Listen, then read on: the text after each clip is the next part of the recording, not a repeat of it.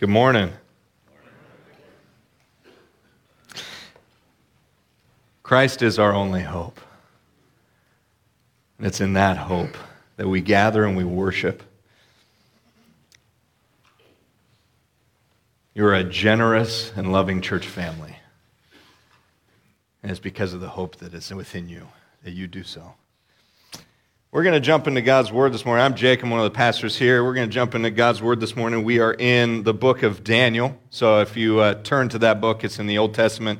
We've been looking at Daniel as it historically happened during Israel's captivity, during the exile unto the Babylonian Empire. This true account from a young man named Daniel, along with his friends, in their pursuit to serve God in a godless culture as they seek to thrive in Babylon. And so there's much for us to glean this morning. There's much for us to glean in this book and to glean from Daniel and his buddy's example, church family, that you might be challenged this morning by God's Word and the Holy Spirit that lives within you to seek to serve God and to thrive in a godless culture. So, turning to Daniel, it's in the Old Testament. If you're still turning there, you're like, man, I don't know. There's Lamentations, Ezekiel, and then there's Daniel. If you get to Hosea, you've gone too far. Turn back. Okay, we're going to be in chapter 2, and we're going to be where we find ourselves in this incredible story. But before we do that, I want us to consider a question. I want us just to consider this question: that when we talk about people who are in our lives, and they make our lives a little difficult. When we talk about people who are hard to love or hard to respect, do I treat them as being made in the image of God? Do I show them respect? Do I express love when I speak about them to other people? In the New Testament, it's simplified in the second greatest commandment to love your neighbor as yourself. Do we do that well? Well, when we dive into the Old Testament here, into these historical stories like that of Daniel here, that we're introduced to some key players. If you grow up in the church at all, you know some key players in the Old Testament, and you learn a little bit about them, enough to know, like, oh, this guy's bad guy. This guy, good guy, okay? Well, we're introduced in chapter 1 to this guy named Nebuchadnezzar, and we met him in the past 2 weeks, Nebuchadnezzar. And yeah, he was this evil king, right? He deculturized nations, which he came across as urgent. He came across as rash and cruel and prideful and oftentimes unrealistic. But he's not just some two-dimensional character. Nebuchadnezzar was a person.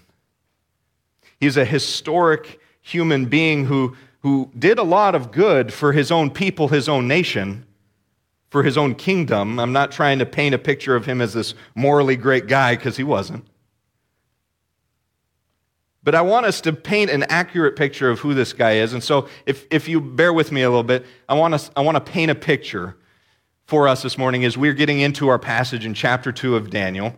And no, I'm not going to paint on an easel because it would look atrocious. We leave that up to Christy to do the painting, right? But I want to paint with words what's going on leading up here to chapter 2. There's this giant rock hurtling through the sky. And it's coming and it's getting closer and closer, bigger and bigger as it approaches. And he views it from afar, and it starts to be engulfed with flames. It punctures through the atmosphere, and it comes hurtling towards him. You can see the sweat starting to bead up on his forehead, and his hands start to tremor with fear as it fills him deeply. He would watch this same thing play out day after day, night after night, sleepless nights as he closed his eyes to dream. This descending rock from the heavens would crush this giant, metallic, bright image before him, and it would just disintegrate. He would jolt awake and wonder, and he would ponder his dream. And being a very religious man, Nebuchadnezzar, named after the Babylonian god of wisdom, and the son of the great high king of Babylon at the time, was quickly rising to power. As a captain of the army, Nebuchadnezzar rode through cities and villages, rising to power. He would destroy and decimate these places, and he would enslave the people. He was a hero to his nation. He was a great success among his people. Between him and his king father, the Babylonian Empire was rising. And then suddenly, as he was out conquering the known world, his dad dies. And at the young age of 30, Nebuchadnezzar is then put into power as king over this great kingdom. He's gripped with sadness and matched with the overwhelming responsibility of being crowned king. He ceases his conquest and he sits upon the throne in Babylon to rule. This incredibly beautiful city with its hanging gardens and its colorful architecture. It was all now under his protection. He was in power over all. And then there's this dream that keeps this all-powerful king up at night. It plagues his mind, for he didn't know the meaning. He couldn't recall all of the details of the dream. And in that time, because dreams were believed to be the gods revealing these truths about the future coming events, Nebuchadnezzar was a religious man, and he was fearful at his core. Because this dream might tell of his defeat. It might tell of his death and his kingdom's destruction under his watch. And so he needed to know. And that's exactly where we pick up in chapter 2, verse 2. The king commanded that the magicians and the enchanters and the sorcerers and the Chaldeans be summoned to tell the king his dreams.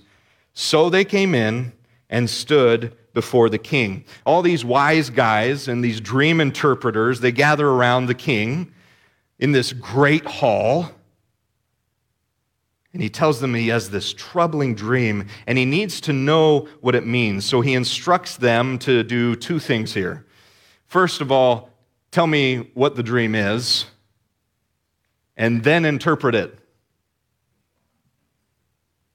Easy task, right? Hal, you can do it? Yeah, thank you. Okay. If you ever have a dream and you need to know its interpretation or what it is, Hal's your guy. I'm sorry. And so they're faced with all these wise guys are faced with this task. The Chaldeans, these wise dudes, they're fancily dressed Babylonians who specialize in like magic and dreams and stuff. And so they're asked, and they then ask the king to tell them the dream so that we might interpret it for you. No, king, just tell us the dream so that we might interpret it for you. Maybe you misspoke. Maybe we misunderstood what you said that first task was, because that's crazy. But the second piece we can do, right? But Nebuchadnezzar, wanting true and unbiased wise counsel concerning this dream, told him no. He said, "My word is firm. You tell me the dream and the interpretation, or, as the passage says, you will be ripped limb from limb, and your house and your family will be destroyed." All right. That would be a bummer. So here's that urgent, that rash, that cruel, that prideful, that oftentimes unrealistic king that we talked about just a minute ago. But remember, Nebuchadnezzar was fearful that this dream could mean his death. So he had to put their lives on the line to get true and sure counsel. He did, however, he gave an incentive, so it's not just death, But if you do the good thing and you do the two-task thing, okay, I'll give you gifts and great honor. So there's like no middle ground. It's the extremes. Well, you're done for. Or, hey, you're the best of the best. The wise guys pleaded with the king to tell them the dream. Please just tell us the dream so we can interpret this. Because there's no man on earth, it says, who can meet the king's demands, for no great king has ever asked such a thing of any magician or enchanter or Chaldean. This is only something the gods could reveal, not us mere mortals. Only something the gods could reveal, not us mere mortals. Nebuchadnezzar, he had enough. He was tired of this bantering, and so he just drew the line. He commanded that all his wise guys be killed. So now enters Daniel, and that's where we're here, okay? Now enters Daniel. Him and his three friends, Hananiah, Mishael, and Azariah, they were all in this 3-year wise guy program at the Babylonian University, okay? And they're now being told that they're going to die because they're part of the wise guy clan. And all the wise guys need to. Oh, good job, okay. See, in student ministry, we do that thing, and everybody's like, oh, okay. Oh! All right. So they get this news that they're going to be torn limb from limb, and they're going to be destroyed. It's not really a very uplifting piece of information for a 15-year-old Daniel to get while he's writing his dissertation. But as we've seen thus far in our study of Daniel, and that we will continue to see, Daniel and his friends are in Babylon. They are in it. They're immersed in it. The godless culture. And they're there to serve the one true and powerful God, Yahweh. And so as we see in this text this morning with Daniel's response to his impending doom, there's no fear. There's no reactive anger. There's no fleeing or complaining. Instead, Daniel asks the captain of the king's guard to just request a time slot in the king's calendar. I know he's busy, but can we get a slot in the calendar where I can tell him his dream and interpret it? Okay. Maybe you didn't hear. So he hears he's going to die. And then he goes to the king's guard and says, can I have some time in the king's hall to tell him the dream and the interpretation? Ah, yeah. Hey. He didn't consult God before this. It's not like he just knew the dream. He was going into this cold turkey, but he was bold in this. That's some bold stuff right here. Daniel's saying that he is going to do this thing that will not only save his life, but his friend's life, and then all the wise guys' lives, before he even chats with God about it. That's some radical faith in the powerful God that he serves, right? But I think Daniel's great faith is well informed from something that occurred a year earlier, which is just a chapter back, so you can flip one page back. In chapter 1, verse 17, it says, as for these 4 youths, God gave them learning and skill in all literature and wisdom.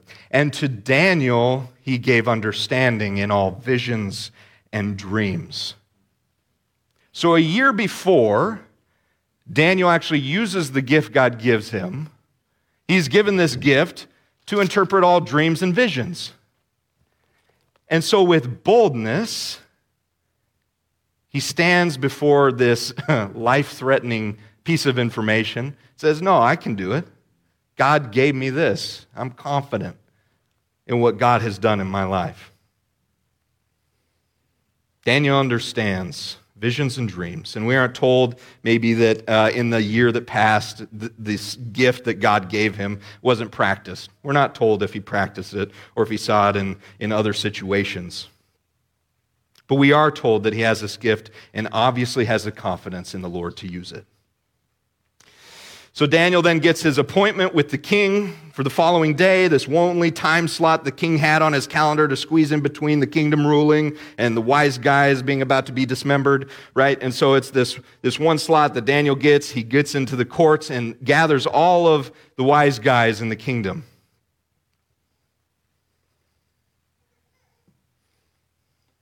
But before that, Daniel gathers with his friends to pray. He has two responses when he's faced with his impending doom. He walks boldly in faith, and he prays. He walks boldly in faith, and then he prays. He prays that the Lord God would please reveal this mystery of the dream and the interpretation to him so that he might tell the king and save the lives. And it's when Daniel sleeps that night that God reveals that dream and its interpretation to him in a vision. God answers Daniel's plea. And then the next morning, he gets up with his buddies. He's stoked.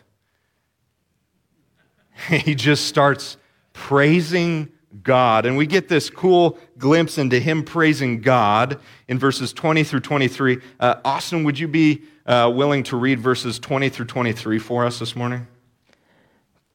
Praise be to the name of God forever and ever. Wisdom and power are his. He changes times and seasons. He deposits kings and raises up others. He gives wisdom to the wise and knowledge to the discerning.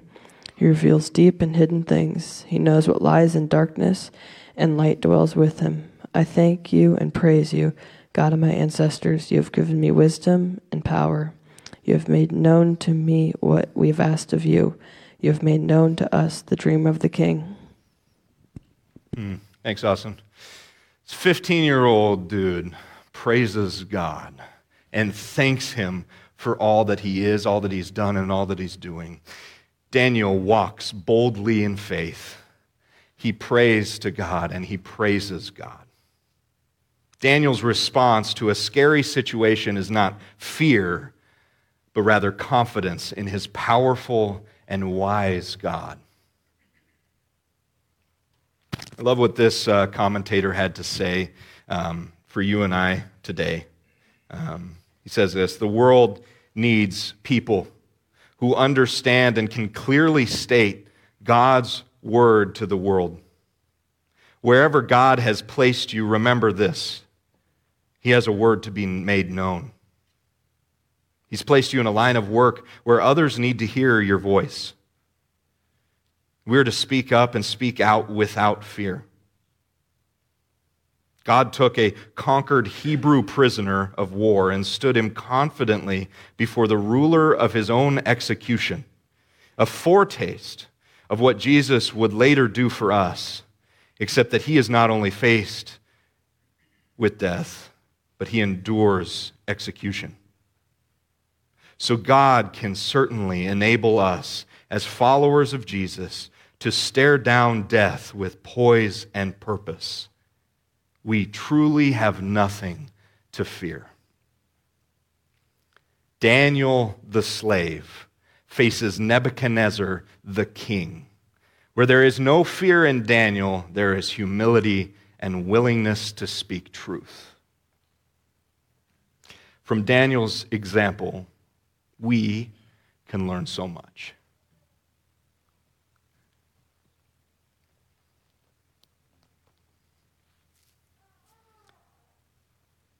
So now for the dream. We're going to buckle down and we're going to bust through it, okay? So in verse 31 and following, this is the scene in the king's massive hall, surrounded by all these wise guys who are about to die really badly. It's this historic showdown of God's supreme authority and power over man's.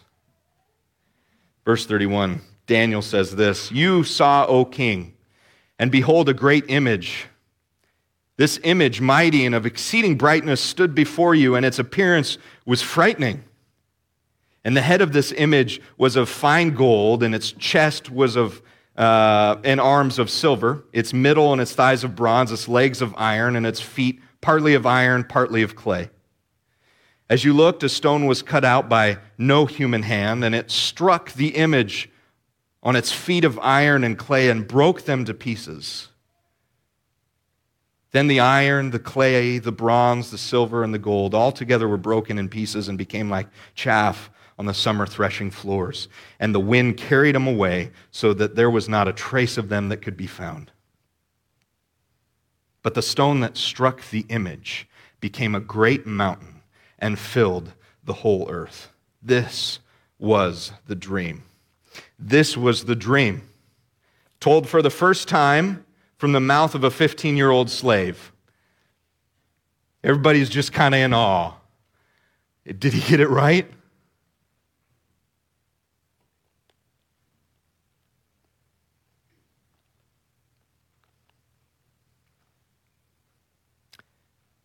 And then he gets into the interpretation. And interpreting dreams can go a slew of directions. And Nebuchadnezzar knew that, and that's why he was testing his wise guys. But when it comes to this dream that Nebuchadnezzar had, there's only one explanation from verse 36. Now we will tell you, the king, this dream's interpretation. You, O king, the king of kings, to whom the God of heaven has given the kingdom, the power, and the might, and the glory, and into whose hand he has given, wherever they dwell, the children of man, the beasts of the fields, and the birds of the heaven, making you rule over them all. For you are the head of gold. Another kingdom inferior to you shall rise after you, and yet a third kingdom of bronze, which shall rule over all the earth. There shall be a fourth kingdom, strong as iron, because iron breaks to pieces and shatters all things. And like iron that crushes, it shall break and crush all these.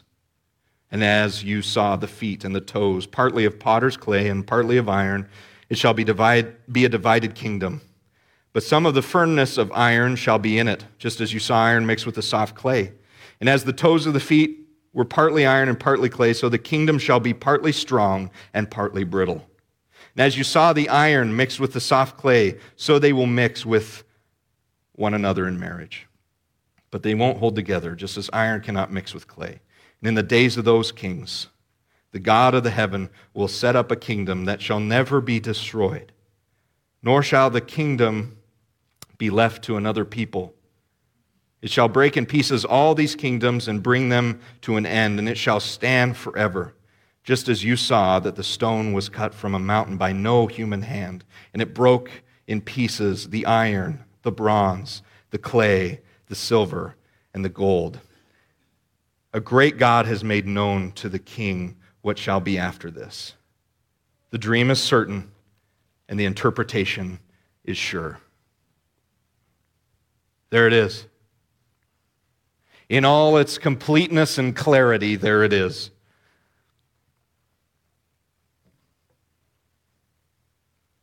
Because this is all the king needed to hear. We see his response in the following verses, but as a general statement, King Nebuchadnezzar is well pleased because this dream did not depict his death, nor the kingdom's end during his reign. He has no worries. What a relief, right? I don't have to worry anymore. I can sleep at night. But sadly, his understanding of the dream stops there. Because he's only concerned for his kingdom now. He misses out on the hope of what is to come. In the dream, this giant, bright, metallic, scary image, as it says, represents the great kingdoms that shall rule the earth from his time on. They are then destroyed by this stone cut by no human hand. Some scholars think that it's this like meteor that he's viewing coming in from the heavens that Nebuchadnezzar's seeing from his dream, and it wipes out all of man's kingdom and establishes a kingdom that will never end. This stone becomes a mountain representing the coming Messiah and God's kingdom. Jesus is that rock cut by no human hand. He comes to destroy the pride-filled kingdoms of the world, not through military power or political rule, as even the Jews thought when Jesus was there with them, but through this humble sacrifice on a cross for all people. It's Christ's work. It's what He did. His life, His death, His resurrection that saves sinners like you and like me from death. Jesus grants access to this new kingdom. Unlike any other kingdom that's ever existed on earth, God's kingdom grants citizenship to all who come, confess, and believe. He welcomes them in with open arms. Daniel chapter 2 is not only about competing kingdoms, but it's also about competing wisdoms. The wisdom of Babylon versus the wisdom of God. It's clear to see the wisdom of Babylon fails, and they're scared and terrified for their lives. But it's when the wisdom of Babylon failed, Daniel prayed, and the wisdom of God saved all the wise guys from death. Life was granted to them because of God's work. Nothing that Daniel did, and he didn't take any credit for it. He gave it solely to Christ, or God in heaven, who he served. So, God's dream for the world communicated here is that all people and all nations will be saved from certain death and separation from him.